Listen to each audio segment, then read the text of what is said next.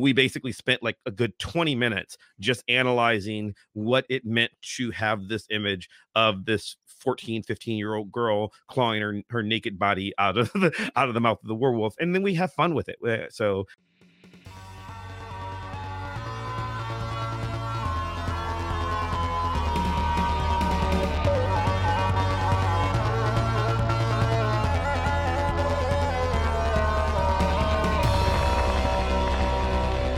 welcome back, everyone, to another episode of Conversation. I'm Brandon T. McClure, with you as always on this journey through fandom culture. I really don't know why I started saying that, but it's kind of caught on, and I kind of can't stop saying it. So I hope you enjoy it, because, this is kind of a journey for me, honestly. I go through some very interesting waves with fandom, and talking to these people have kind of helped me get out of it, and explore my own relationship with fandom. This week I'm joined by Chris Maverick, or Mav, as he likes to be called, from the Vox Popcast, and Oh Gosh, Oh Golly, Oh Wow. Vox Popcast is a more traditional pop culture podcast with a educational twist, I guess I would call it. And then Oh Gosh, Oh Golly, Oh Wow is a podcast where he goes through all of the issues of Excalibur, the original Excalibur run. This is a lot, guys. I'm not going to lie. He talks a mile a minute. But there's a lot of really good stuff here. He has a lot of really great insight. He is an academic, so he does bring a different perspective than you've heard on this podcast before. I think a really valuable perspective, and I think you guys are going to get a lot out of this one. But like I said, he does talk really fast, and I had a hard time getting a word in edgewise. Not that it really matters. Honestly, the more people talk on the show, the easier my job is. But I tried to throw in an aside or keep the questions coming. So there is a lot of me being mumbled over because of how the StreamYard application works, and I use StreamYard to record these interviews because I have people from all over the world on the show. I actually feel really good about this show right now. I've had a lot of really solid yeses for some future guests that I have not recorded yet at the time of this recording. So, man, just really happy with how the show is turning out. And I thank you all for listening every week and just going on this journey with me. I don't really have much more to add up top, so I'm just going to remind everyone that if you want to be a part of this podcast, please email me at fakenerdguys@gmail.com. The link is in the description below. Also, links below for everywhere that you find Chris Maverick and his podcasts, just in general. Okay. Yeah, without further ado, here's me talking to Chris Maverick. Okay, I am here with Chris Maverick, the host of Vox Popcast and Oh Gosh, Oh Golly, Oh Wow. Hey. How are you doing today, sir? I'm doing good. How are you? I'm doing okay. A little tired. We're recording this on a Monday, which is the day after we record our live shows, which go on for 3 hours, and I'm beat. I have two shows that are an hour and change each. That would kill me. 3 hours in one show? That's insane. Oh, man. I remember when we were only doing an hour-long show. That was fun. My longer show usually runs about an hour and a half. Well, we shoot for an hour, but with us BSing around, sometimes it usually goes about at least an hour 10. Sure. Today's episode was 1:30. 1:30 on the dot, in fact. So, last night's episode was 2:45. It's too much. The post on that alone is just. Yeah, it's my whole Monday, but we're not here to talk about me. We're here to talk about you. So why don't you tell the audience a bit about your shows? Okay, well, I've got two currently. My longer running one is called Vox Popcast, and it is a weekly pseudo academic roundtable of pop culture analysis with drinking and swearing. That is how I open the show every week. It comes from a weird idea that happened. I discovered back when I was doing my master's degree that the conversations I was having the same conversations with one of my classmates, one of my colleagues at school, Katya, that I was having with my friend Wayne, who worked in a comic book store. We were literally discussing the same topics all the time because we were into the same sorts of things. But there's a slight more geeky spin when you're at the comic book store than there is when you're in your office at grad school. Mm-hmm. And then we thought, but on the other hand, Wayne at the time was doing some adjunct teaching. He was teaching a comic book course, even though he wasn't technically an academic. He always says he likes to pretend he's an academic. He's a very smart guy, but he was so. But we people in the comic book stores like, you guys should do a podcast and you could review stuff. And it's like, we don't want. There are a lot of shows that review geek stuff. We didn't want to do that, but we realized that we do these weird academic conversations. So for context, my area of specialization I'm an English PhD student currently. My area of expertise is media studies. So I do a lot of analysis of culture and gender and race and class, sexuality in everything from comic books to TV shows to movies, to professional wrestling, geek stuff, right? And I was having those conversations at work. And then I was having them for fun, either at the store or with my friends at a bar. And Katya and I got to talking and we realized, the interesting parts of our academic conferences aren't the parts where we're sitting there and being all stuffy in suits and ties. It's after the conference is over and you just go and you continue talking about stuff at the bar. And then we decided that's the show right there. So what we do is we have a topic every week, just because you give context to your listeners of when we record this.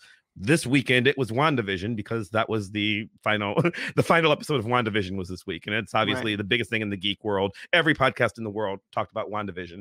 So we, rather than just sort of reviewing it and saying what we liked and what we didn't like, we try to get a mixture of academics, people who study whatever field. We've had psychologists on, we've had dramaturgists, we've had history professors. We have a mixture of academics and just random fans of the thing, right? So like if we're talking pro wrestling, we did one show where we talked pro wrestling and our guests were a friend my who has a PhD in fight choreography and he teaches like stage combat.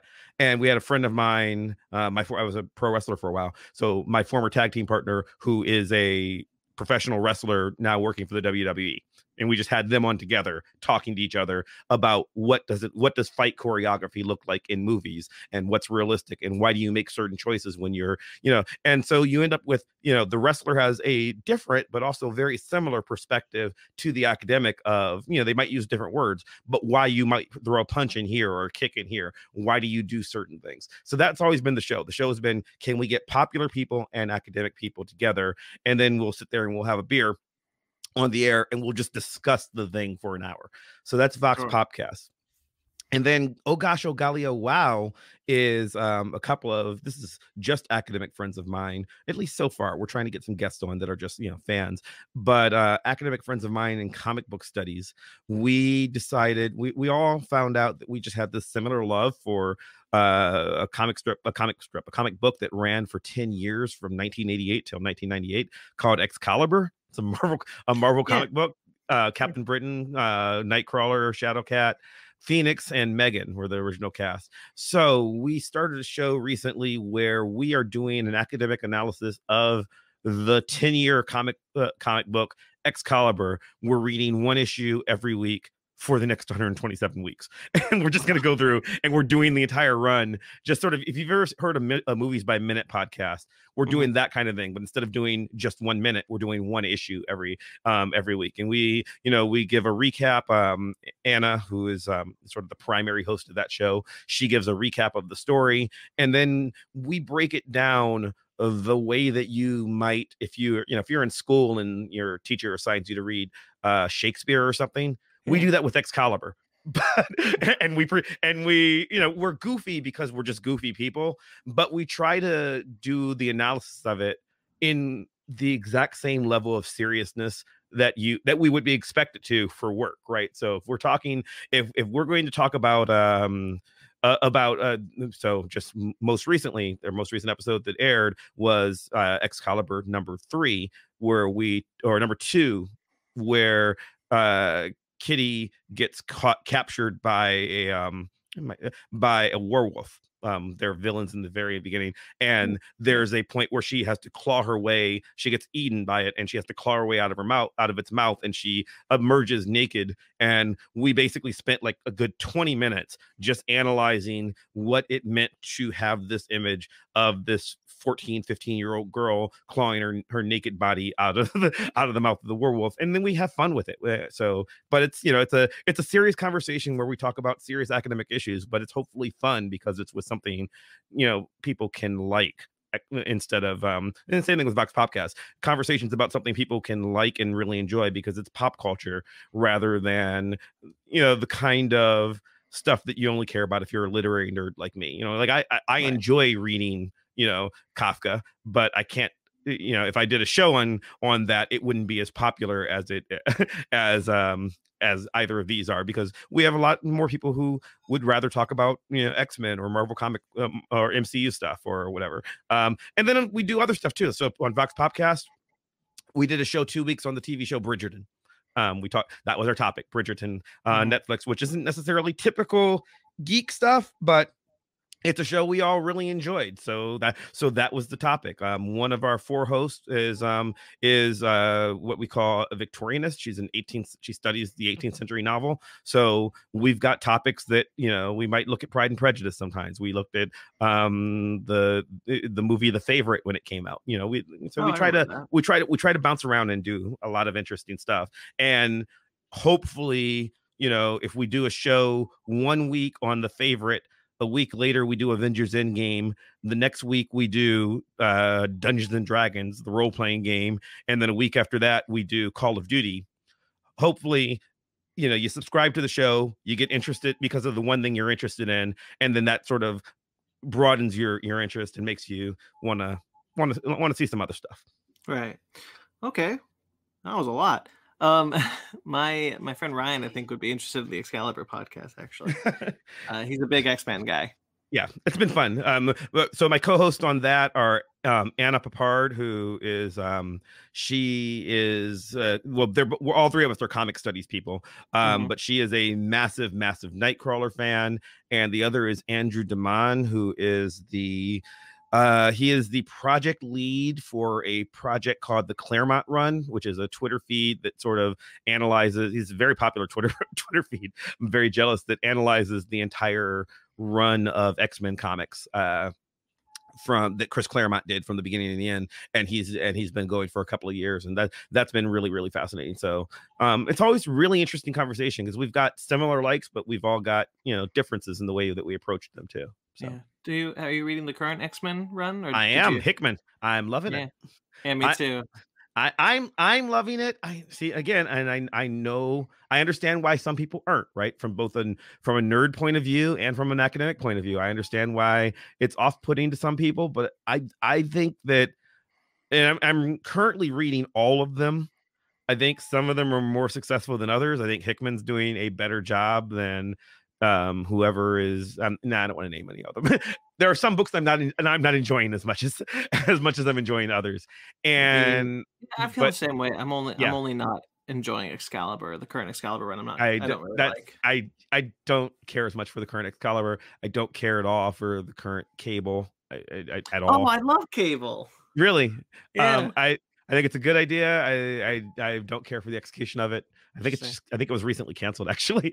I didn't hear that. I didn't. Yeah, I think so. I'm not positive on that one.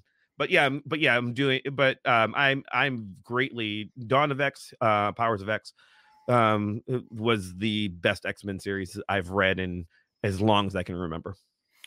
Okay. Anyway, let's move into this. So you are. We know we can tell you're an X-Men fan, but what other fandoms have you been a part of?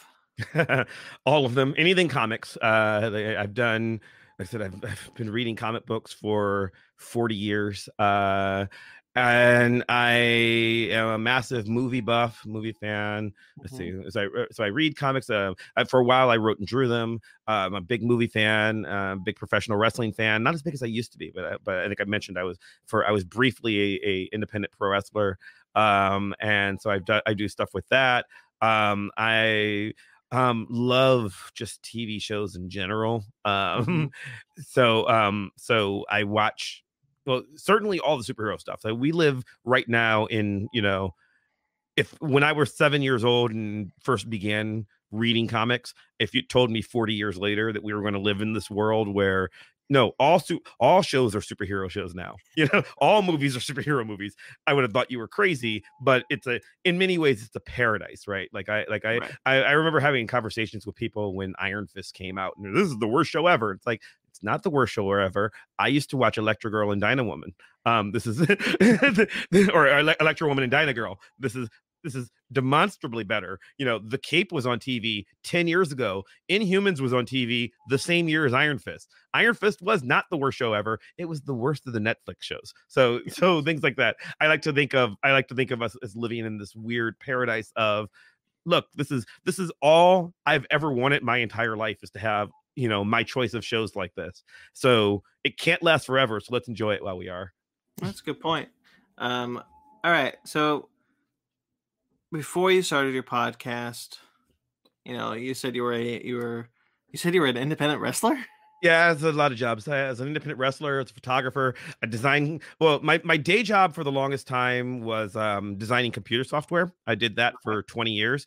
And then one day I just got really depressed about it. And my wife was like, well, you've always said you wanted to do. I was doing all this academic work on the side, just sort of for fun. And my wife said, go back to grad school, get your PhD. And, it's the one thing that you enjoy that makes you happy. So go do that. So, yeah. So I went back to school to do this. And so for the last 7 years, I've been doing academic work full time. And the podcast has just been, this is my opportunity. Academic publishing is, for people who don't know, is a very lonely world where you do a lot of research. We don't get to just write think pieces. We do a lot of research to write very scholarly articles that 10 people read, 100 Right. if you're lucky. And, and so I do those, and I still do those. That's my job. Right. But it's also nice that, while I can't go, I just wrote this thing for a book coming out on Superman, on representations of Superman in media. So that was something that I wrote one chapter in the book. It took me 6 months to go through and watch all of Smallville and do research on philosophy and how it related to all of Smallville. And then it was great. I enjoyed it, but I also know that 1,000 people are going to read that book ever, right? And it took 6 months of my life to do that. But if I just want to talk about Bridgerton for a week, I just get to do that. And this book won't even be out till the fall, right? But like if me and my co-host decide, hey, we want to talk about Bridgerton, we want to talk about X-Men, we want to talk about whatever, that's just the show next week. And and frankly, we have as large, if not larger of an audience than most of academic publishing will have. So it's been nice to just sort of be able to sort of get your thoughts out there, like what can we do with this thing? So before you started writing books about Superman, how did you, as a kid or going through your other careers, how did you interact with your fandoms prior to all that? Like, were you on message boards? Yes, were you on message boards. I went to conventions. I went to my first Comic-Con when I was 9, 10, Wow. something like that. Yeah, when I was little. I was born in the 70s, so they weren't as common then. Well, they're not common now because there's a pandemic, but they weren't as common then as they are now in general.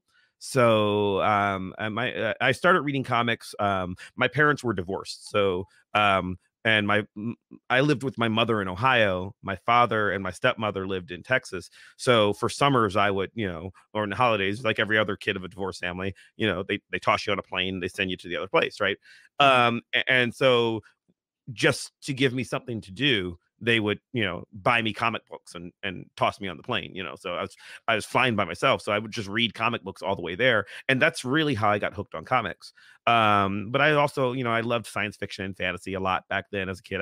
I read a lot as a kid. I loved movies. So it's always been, once there was an internet and I could just talk to people, that was great. But I would go to conventions, Pittsburgh Comic-Con, Houston Comic-Con, Cleveland Comic-Con, depending on where I was living at the time. And then, now I've been to many more of them than those. And there were always, I mean, now there's an internet, there's Facebook and everything, but before that, you just found your community at school, right? Like, I had kids at school that I played Dungeons and Dragons with, that sort of thing. Into Right. geeky stuff before geeks were cool in the old days. You're just trying to not get beat up When we were all bullied. That's right. I wore a Venom shirt to school one day and I got made fun of. It's like, never wore that shirt again. Yeah, that's pretty much it. See, you're into Spider-Man. What's wrong with you? You're not into Spider-Man. What's wrong with you? That kind of. Well, now everyone's into Spider-Man. That's right. We won. It just took a while. Anyway, though, so that's what I find so interesting is prior to a lot of these podcasts, or even in your case studying this sort of thing, how kind of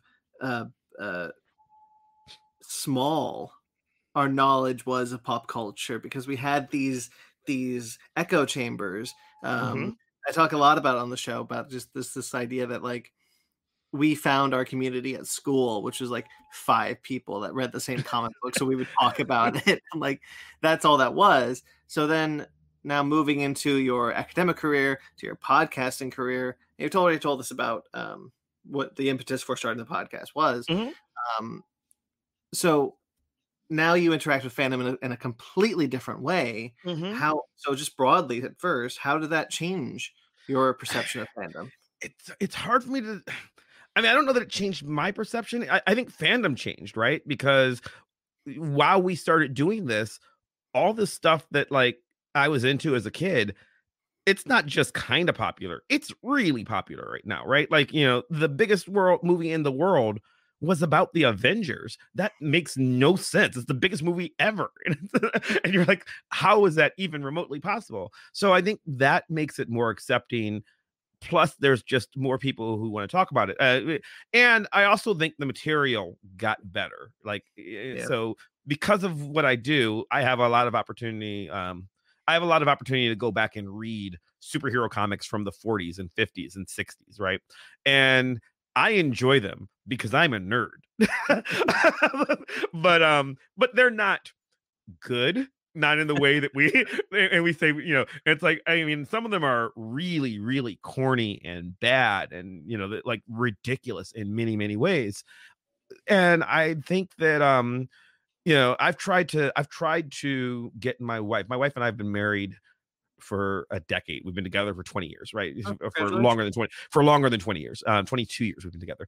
And, there's, like having, so having known her for 22 years, in this time, she's read a dozen, maybe 20 comic books in the 20 years I've known her. Like, and I can count them on like one hand. Like, she enjoyed Sandman, she's like, this is weird. I enjoy this, but it's a very small set of things that she'll even tolerate.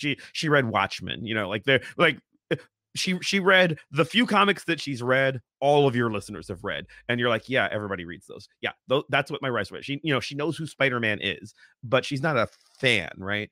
And if we have a date night and it's like, it's your turn to pick a movie, and then I go, aha, Avengers Endgame, like, fine, so we'll go to stuff like that. But she's not, she's never going to just decide that she wants to go and watch an Avengers movie. But WandaVision, she was like, oh, there's something that here I'm in, like this last year, she enjoyed that. She was excited to, oh, there's, I don't think she watched it for the first 3 weeks. So then she caught up, and it's just like, oh no, there's no more. We have to wait. She enjoyed watching Breaking Bad with me, which isn't a comic book thing, but I think still fits in that world. She was a massive Game of Thrones fan. Could not wait for each episode. She's going through, and she's going through right now and reading Stieg Larsson's, Girl with Dragon Tattoo, all that stuff. This is so I think the world of what was traditionally geek media just kind of got good in the last, couple of decades, Mhm. just slowly. Like, I mean, if you just look at, if you compare Iron Man even from 2008 to the Batman movies from the 90s, from just 10 years difference, I enjoy the Batman movies, but they're not as good as anything in the MCU stuff. They're not, they really aren't. Or even like Are you sure? the Nolan movies.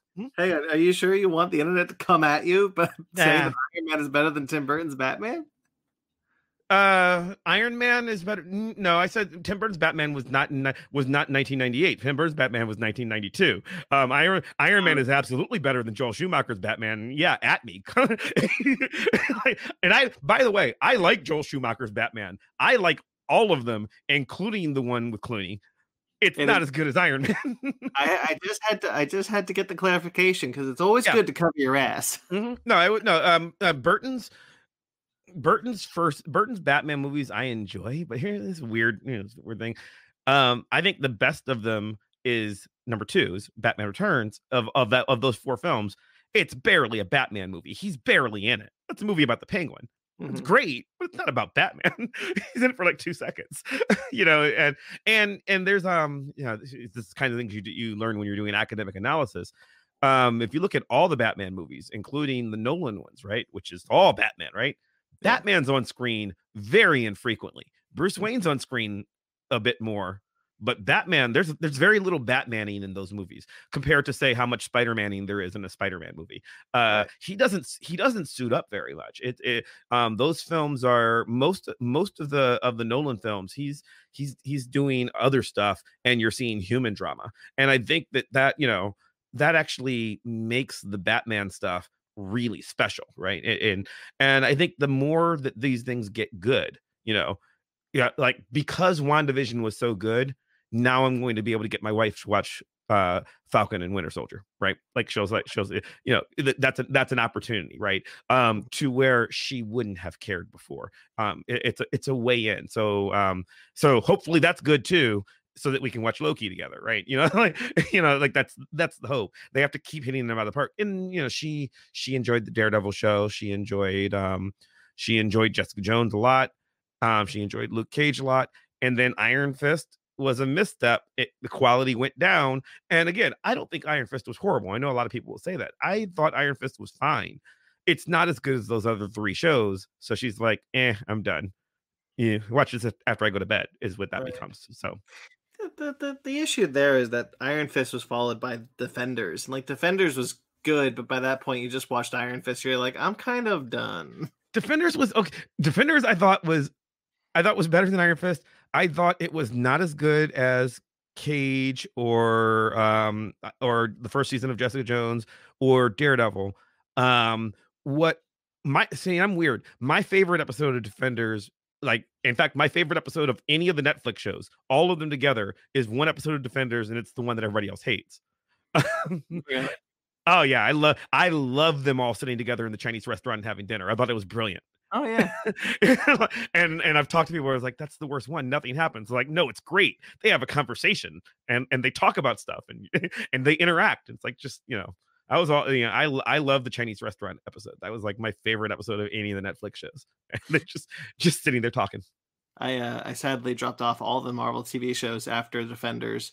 I watched a bit of Punisher, but it got too overwhelming and I had to stop. Yeah, well, Punisher I like. This is to counter the Iron Fist thing. Iron Fist season 2 is really good. It's really good. I've heard. Yeah, and its ratings, from what I understand, were horrible. No one gave it a chance. People were done. It is very much, people were sick of him. It's like, oh, he's stupid. And I'm like, yeah, well, Iron Fist season 2 is about how stupid he is. That's what it's about. It's intentional. It's not like it's not like ironically they understood the lessons from the first season. It's really good. And people are like, well, he doesn't even deserve to be Iron Fist. Yeah, that's what season 2 is about.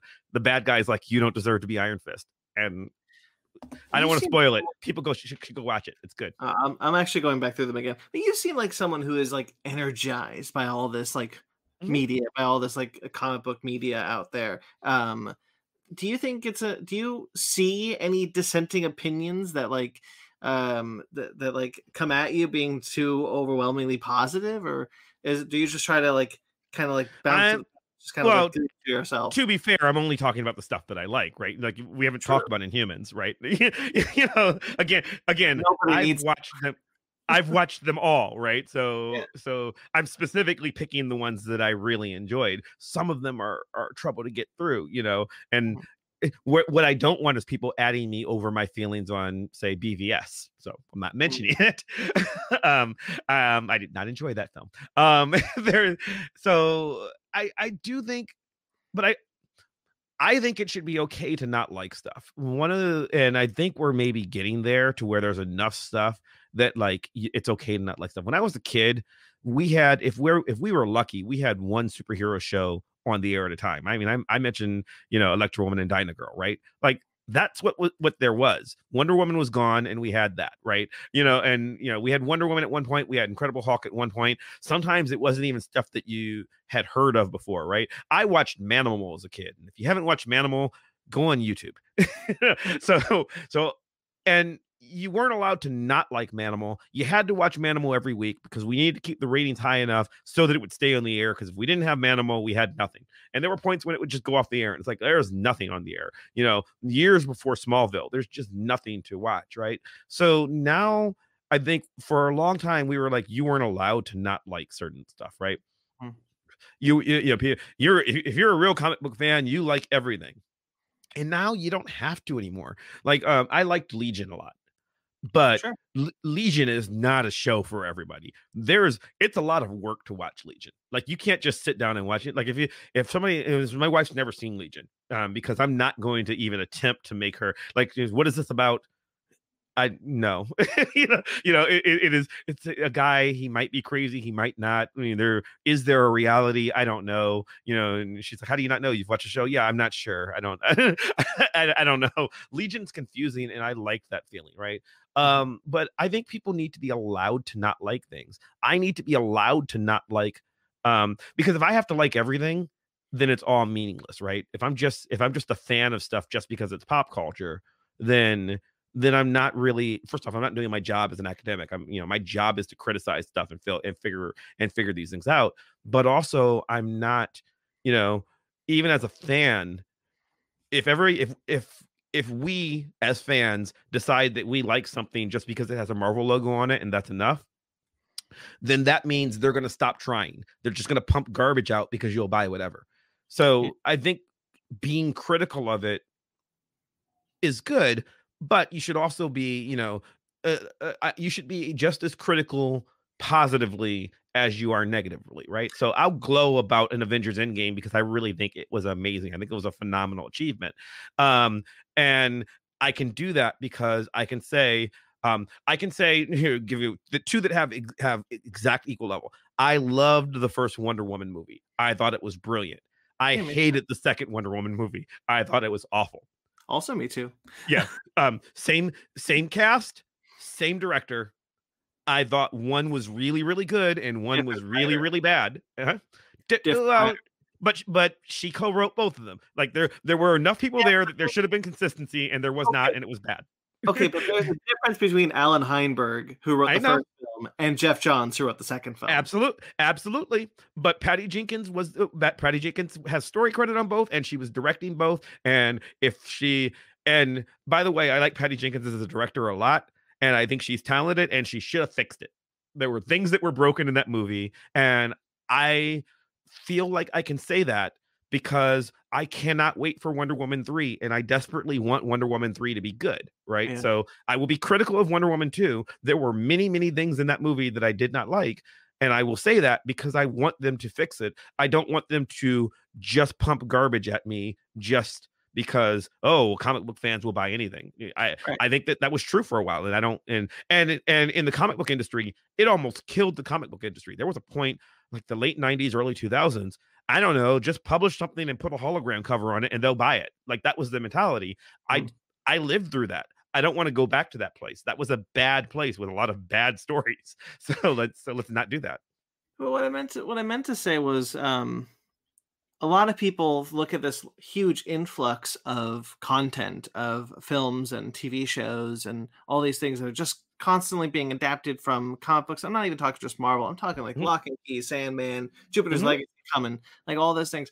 and people feel burnt out, but I don't get that sense from you. I don't get the sense that burnout has hit you. It I hope it doesn't. I mean, well, so there's a couple things. First off, I've it's not, for probably for most of fandom, and I'm using that, with scare quotes, fandom being the people who just consider, who say, I'm a superhero fan and on the internet, but what they mean is they got into this stuff with Iron Man and with Batman Begins, right? It's Mhm. been 12 years, right? It hasn't been that long. And there's been varying quality and it has expanded. For me, it's literally been 40 years that I've been reading these, right? And I've loved them this long. I'm a human man, so theoretically I'm going to die at some point in the next 40. So I think I can write it out, right? Like that's the plan, is just to enjoy this the entire time. So but also I am not limiting myself to one fandom intentionally. I like stories that are interesting. What's great is that I happen to like superhero stuff and have my entire life. So I can suddenly something I can just talk to people about with like 90% of people, right? Like I can just talk to anybody about WandaVision. WandaVision was massive, but also not a superhero story. I loved Breaking Bad. Breaking Bad was one of the most amazing television experiences that I can remember in a long, long time. Very recently, Queen's Gambit TV show that I thought was brilliant. Bridgerton I liked. I thought it was less brilliant. Queen's Gambit I thought was amazing. The best book that I've read in decades. And again, it's my job to read books for a living, many of which are not pop culture books. Mhm. But there's a book that I read a couple of months ago called The Vanishing Half. It's a brilliant novel. It's not about superheroes at all. And I can't talk about that with just random geek fans because it's never going to be kind of a geeky show. It's a book about race relations for people who can pass as for black people who can pass as white people.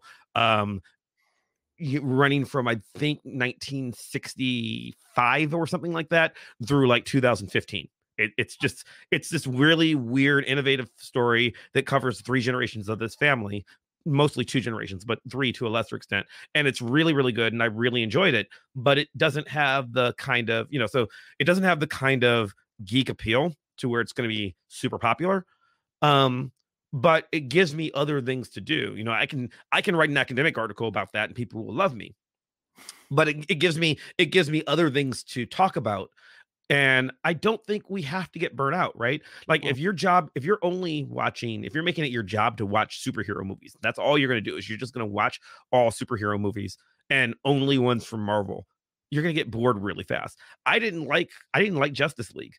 I'm not particularly a big Zack Snyder fan, but I'll be watching his thing in 2 weeks because what is he gonna do here? I I was not I was not on team release the Snyder cut. I was on team let it go. Just we dodged a bullet here. But now Yeah, that it's there happening, you go. now that it's happening, I want to see it. Like I will give it a fair shot, like so I don't automatically hate Zack Snyder. I Mm. did not like his Superman movies, or his Batman Superman movies. I did not like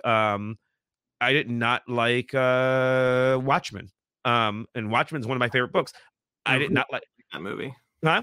I really don't like that movie. Yeah, I like the Watchmen TV show, but I did not like the Watchmen movie. Yeah. But here's where I differ from other people. I loved Sucker Punch. I thought Sucker Punch was brilliant. It's it's not a good story, but I thought it was. I mean, what Zack Snyder is a breathtakingly gifted visual filmmaker, Mhm. and Sucker Punch is a movie with almost no. I think I said my review of it when I wrote a review of it when it first came out. I said this is the best pop. This is the best possible movie a person can make without story, character, or socially redeeming value. Um, all the stuff I normally look for in a movie, not there. It is gorgeous, and it was just let his if they he was given money to let his imagination run wild, and he created something that is breathtaking. So if he does that with Justice League, I'm on board. If he makes another BVS, I'm not on board. I didn't like BVS. So I will give it a chance because I think that, you know, we're lucky. We live in a world that has, people stream television to my giant TV in my home. I don't even have to go outside. If you think about the last pandemic where people were stuck in, 100 years ago, that must have sucked. We've got a good thing going here. So yeah, I'm all about being excited and, jumping in full blast. That's really cool. It's really just a fresh air even hearing you talk about this sort of thing. Mhm. I'm very interested in hearing an academic view of fandom culture. Mine are like the standard one because I don't like the standard one. I want you. I want you. Oh, That's why you're here. okay. Mine, I think fandom culture is impressive. I think it needs to be respected. I think that academia, over the last couple of decades has sort of embraced the graphic novel, and they will call it that. The graphic novel. This is serious stuff. It is not comic books. These are not for children. We are going to read Mouse. Mouse is brilliant. It's a really good book. If you haven't read Mouse, read it. However, um, for 50 years previous to that, academia looked down its nose at, oh, those are children's things, like, there was this intellectual disdain for what we now call fandom. It was just it was just the nerds back then, but what we now call fandom it was disdained for a long, long time. And to its credit, you asked me about the first time I went to a comic book convention. I think I was 7 or 8 years old, and it was amazing to me because even though I didn't understand everything, I was like a little kid. It was amazing that there were people thinking about these things that I loved on this massive level because academia looked down on people.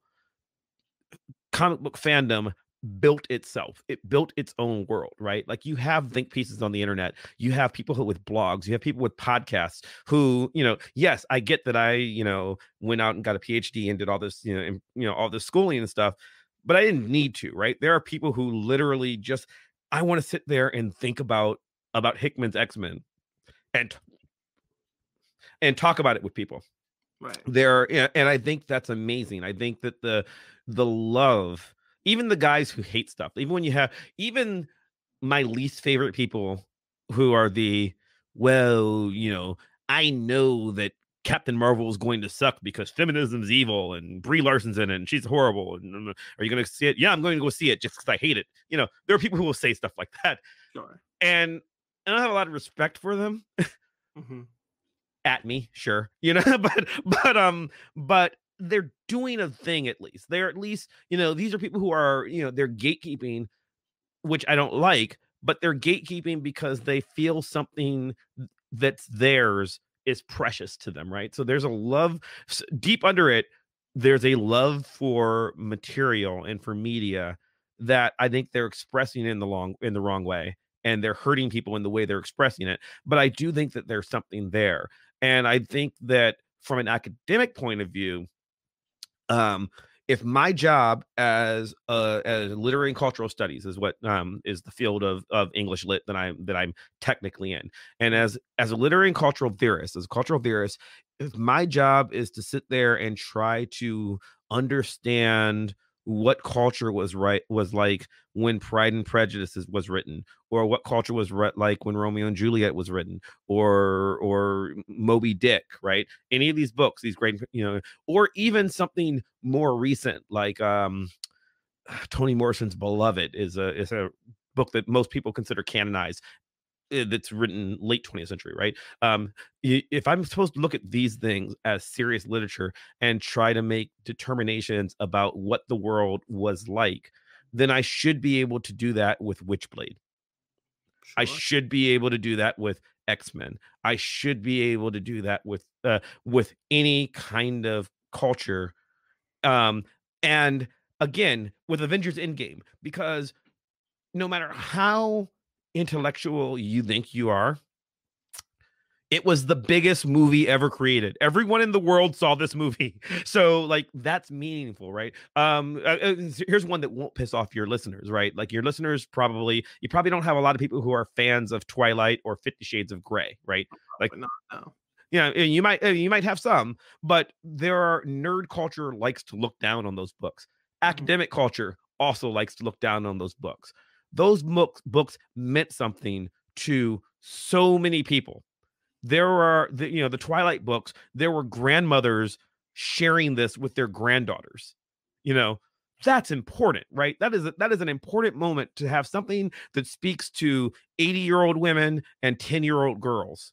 Right. And like it might not be your fandom, but don't look down on it because there's something there that's meaningful and frankly beautiful.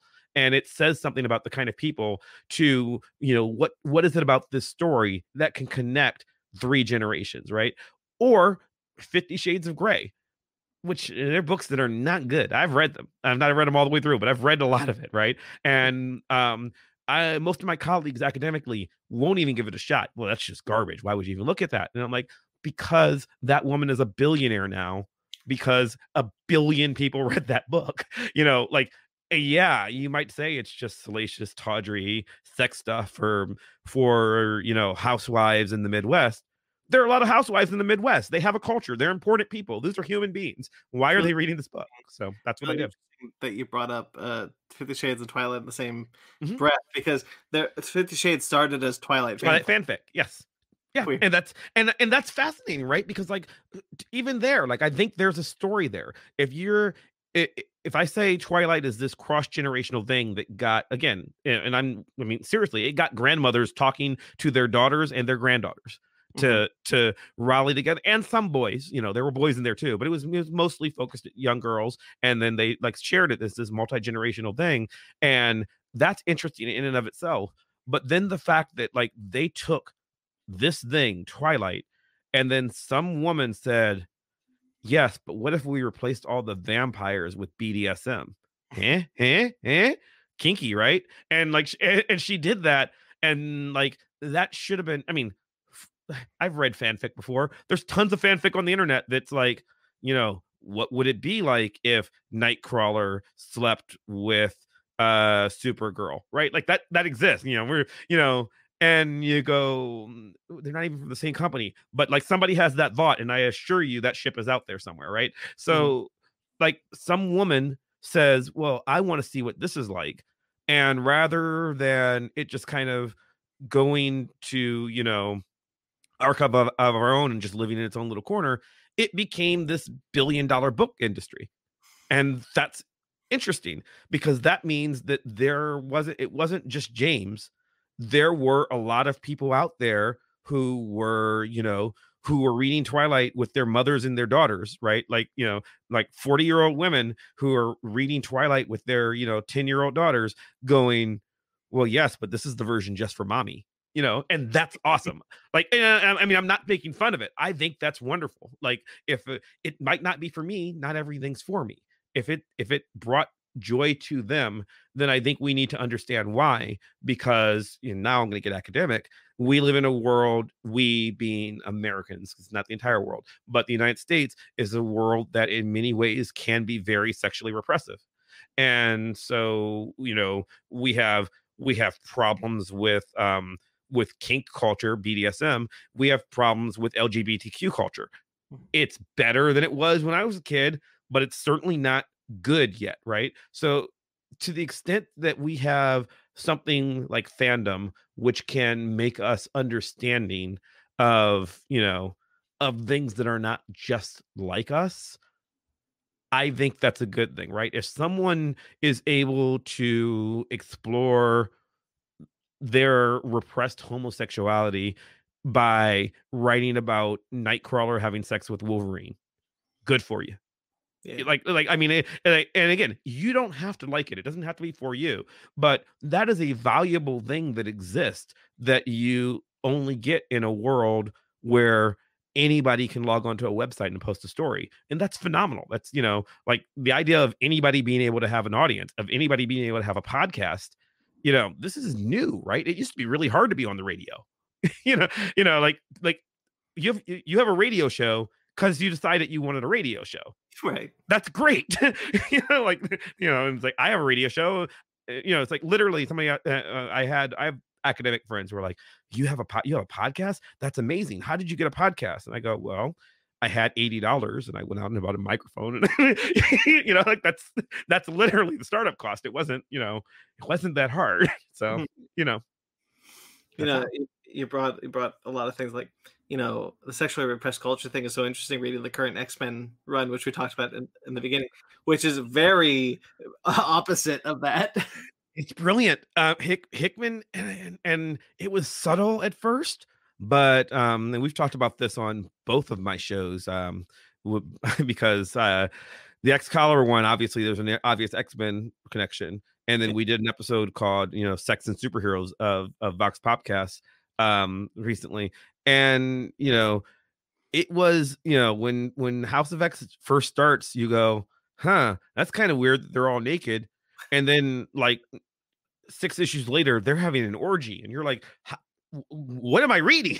This is but they have made it very clear that there are a lot of bisexual mutants running around on this island who are living polyamorously in love with each other, and I think that that's brilliant.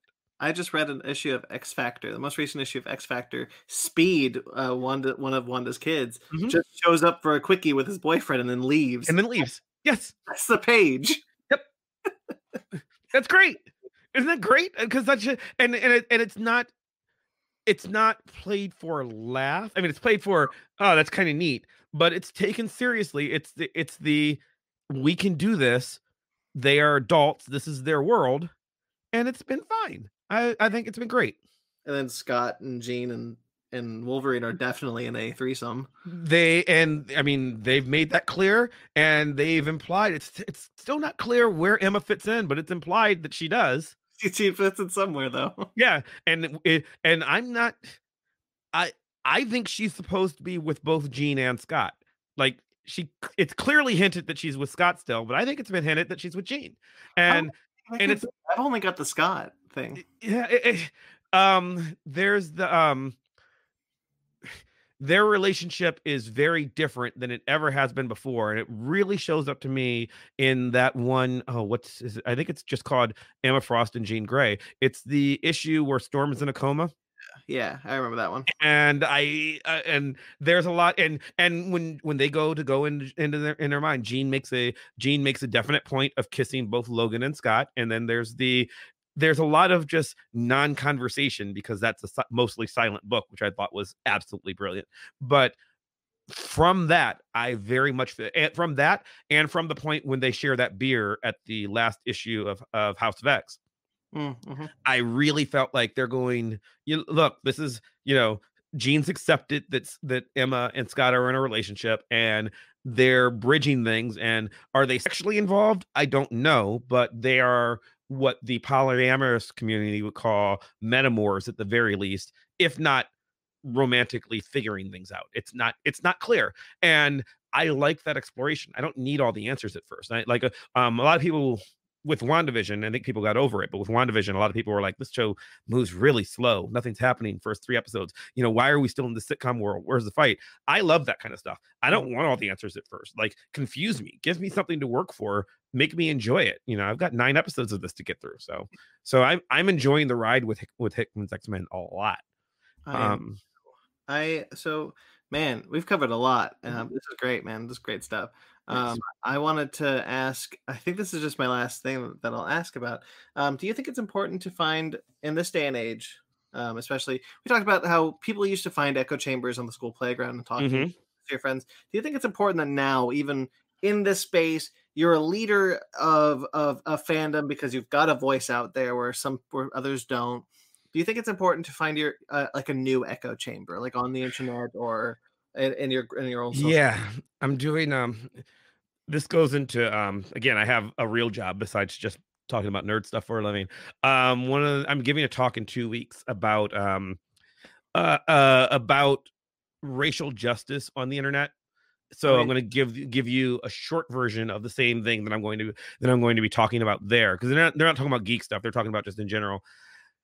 I don't like echo chambers. I think that echo chambers are important because I think it's important to have a place that you can go, the derisive name that we give it a lot of, you want a safe space, you snowflake. I think safe spaces are important. I think it's great to have somewhere that you can discuss X-Men or 50 Shades of Grey or Pride and Prejudice with like-minded people who aren't going to make fun of you. You Mhm. know, I was a kid, I was a 7-year-old kid who liked comic books and it was fine. I was a 15-year-old kid who liked comic books. That was less fine, you know? So I don't want that world back. I like that there are places that you can go and do that. Um, I do not like when people exist solely in echo chambers to where they don't get experience with new things. Mhm. And in the geek world, that means, you know, if you like the Netflix shows, if you're a fan of Daredevil, and if you watch Netflix and you liked Daredevil and you liked Punisher and Jessica Jones or whatever, go watch Queen's Gambit. You've got the service already. Give it a try, and then give Bridgerton a try because Bridgerton was actually really good. And I think people wouldn't necessarily give it a try. That's what Vox Popcast is all about. We're Mhm. trying to get people to try other things. And as silly as that seems, I think that if you can understand that it's okay to, it's not a, you're not betraying your superhero fandom by liking this period romance, right? Um, it's good. So go enjoy good things or watch it and decide, I don't like it, but I understand why people do. And the reason I'm saying all this is because I think that if you can do that, if you can see that there's a reason to like both Star Trek and Star Wars, there's a reason to like both Marvel and DC or Disney and Netflix or whatever, right? Like if you can see that, then hopefully you understand or you come to understand that there's more to life than whatever you get on the one news network that you like because it matches your political point of view, Sure. or your ideological point of view or your religious point of view, right? Mhm. I don't have to, one of the great things about, because being an academic, I also teach, right? And I taught a book recently where I had one student who read it, and her response was there's a point in the book where a young woman is raped and has an abortion, and the book shows shows talks about the woman struggling and crying and feeling abandoned by her family and feeling abandoned by, it is a really heart-wrenching scene. I mean, I don't think we don't need to go into too many details. It's unpleasant. And it sort of, and I had one student respond to it saying, you know what, this is weird because she said, I am pro-life. I've been pro-life my entire life, and I'm definitely not going to say this is going to make me pro-choice. And I'm not going to be marching for it or anything, but I will say that I have never before considered how a woman who didn't want to get an abortion but got one anyway might feel.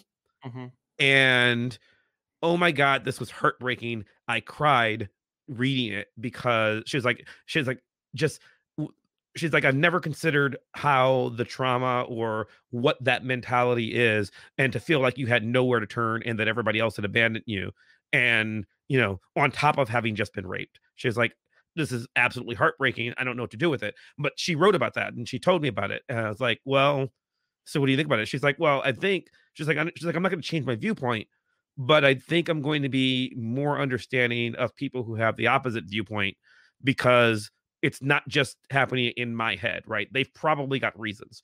Yeah. And I think that's a step forward. Like to me, if you and I know it's a roundabout way of getting there to, from your original question, but to me, that starts with being able to read stuff or watch stuff that isn't about people just like you. You know, we always talk about it's very, very big in fan culture right now to say representation is important, right? And like, you know, why, you know, Black Panther is great because now I have a superhero who looks like me as a black man. Or if you're a woman, Captain Marvel or Wonder Woman, you know, or you know, there's a gay character in Frozen, you know, this is important. And those things are important. There's a gay character in WandaVision. And one, yeah, yeah. You'd have to know, but yes, but yeah, it's important to have those things.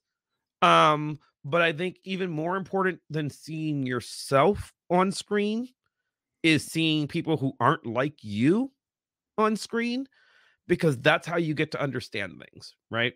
My co-host on Vox Pop often says he says again, I'm a black man, Wayne's a white man, and Wayne grew up in rural Pennsylvania, and he will say he met he'd met two black people before college in his life, just not trying to avoid them. That's just all he'd ever encountered.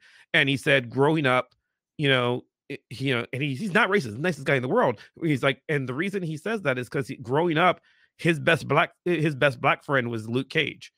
He just, you know, he liked reading about him because he found him interesting, and he will flatly say that understanding that there's a world of people who have different problems than he has has made him a better person today. So that's what I think fan culture is really about. I think that I think that if you watch Mandalorian and you watch the Mandalorian and you see him going from, I was gonna say town to town, but planet to planet. I mean, it's a Western, but you see the Mandalorian going from town to town, encountering people who aren't just like him and encountering problems that if you pay attention, you'll see that there are problems that exist in our world, just in Star Wars world. And you can understand that there are problems that maybe people who are poorer than you have, or people who are richer than you, or more religious than you, or less religious than you. You know, there are problems that people have that are not your problems, but you can start to understand those problems. I think that fan culture does that for you. And I think that seeking out new fan cultures, even if you're not going to become a member of them, but just experiencing them, I think it makes you a better person. I think you're a better person having given, and again, that's why I'm going to watch the Snyder Cut. You know, I don't need to like it, but I need to appreciate that there are people who have spent the better part of 3 years begging for this, begging, you know, and they got it. So I think I owe it to them as a cultural critic, as a professional cultural critic. I owe it to them to at least give them their shot. So that's why I'm going to watch it. And I think I hope that other people give things like that a shot. And then I'll make fun of it later. I mean, probably. I don't know. Maybe it'll be good. I hope it's good. But you know, it probably won't be. And I will be honest about it. But I do think it deserves its fair shot, just like everything else. So read books, watch movies. Media good. All right, man. That was great. That's all I got for you, though. Thanks. It was fun. Why don't you plug your shows again? Plug where people can find you. Your writing things. Let's see. The shows are Vox Popcast. That's VOXPOPCAST, and it's voxpopcast.com. It's on YouTube as well. And there's available from all of your finest podcast, I was going to say purchasing, but podcast getting places. It's Apple, Spotify, all that stuff. And then the other show is Oh Gosh, Oh Golly, Oh Wow, the longest title we could come up with. And that's available from exactly where you think, same places, all the podcast places. And they're both a blast. We would love to, they both have Twitter accounts and stuff like that, so you can interact with us. Oh Gosh, Oh Golly, Oh Wow, it has a separate podcast feed, but its YouTube videos also appear on the Vox Popcast YouTube. We share the YouTube channel is just called Vox Popcast, and it's got both shows on it because it's YouTube. It'd be silly to make 2 channels. So just but subscribe to the YouTube feed, subscribe to both shows on Spotify or Apple or whatever you use, and then you can follow me on Twitter or Instagram or Facebook or wherever social media stuff is. I'm usually at Chris Maverick. My name, ChrisMaverick. All right, man. Well, I'm going to let my future self play us out. Let me just thank you again. All right. Bye. All right. Thank you, past me. Hello again to present me, or past me at the point. Don't worry about it. All right. So as you just heard, it was Chris Maverick. I hope you guys got a lot out of that. I certainly did. I have to re-listen to these over and over again, and I always get little snippets that I just, I didn't pick up on the first time I listened. I was doing the interview. So these are really valuable to me, and I hope they're really valuable to you too. Like I said up top, everywhere that you can find Chris Maverick, or Mav, is linked below. So check out all those links where you can find Vox Popcast or Oh Gosh, Oh Golly, Oh Wow. Follow them on the socials. Of course, you can find me everywhere on the internet at BT McClure on Instagram and Twitter. My podcast network, really, Fake Nerd Podcast, is everywhere. All the social medias on Twitter, Instagram, and Facebook. Our website is fakenerdpodcast.com. I put up writings there if you guys are interested in some of my writings. We have other shows up on our YouTube channel, not just audio shows. We have our video shows such as Fake Nerd Book Club, Fake Nerd Watch, which we just put up an Invincible episode. We talked about the first season of Invincible in its entirety. Basement Arcade and Basement Arcade pause menu. And, honestly, I'm just going to tease it. More to come. We do a lot of shows, and we really enjoy it. And once again, if you'd like to be a part of the show, if you have a geek podcast, I'd really like to hear from you at fakenerdguys@gmail.com. Thank you again so much for the reception here. This has been really great. Until next Thursday, where I'm talking to Sparks Whitty. I'm actually talking to my co-host of the Fake Nerd Podcast, Sparks Whitty. That's going to be a two-parter. This will kind of, this episode is the last for now of the Podmates tour that I told you guys about last week. And I'm going to be talking to Sparks Whitty. We get his side in the first episode, and then my side in the second episode. So there's going to be a two-parter. Stay tuned for that. That was a lot of fun. All right. Until next week, this is Sparks Whitty. Stay true to the fan in you.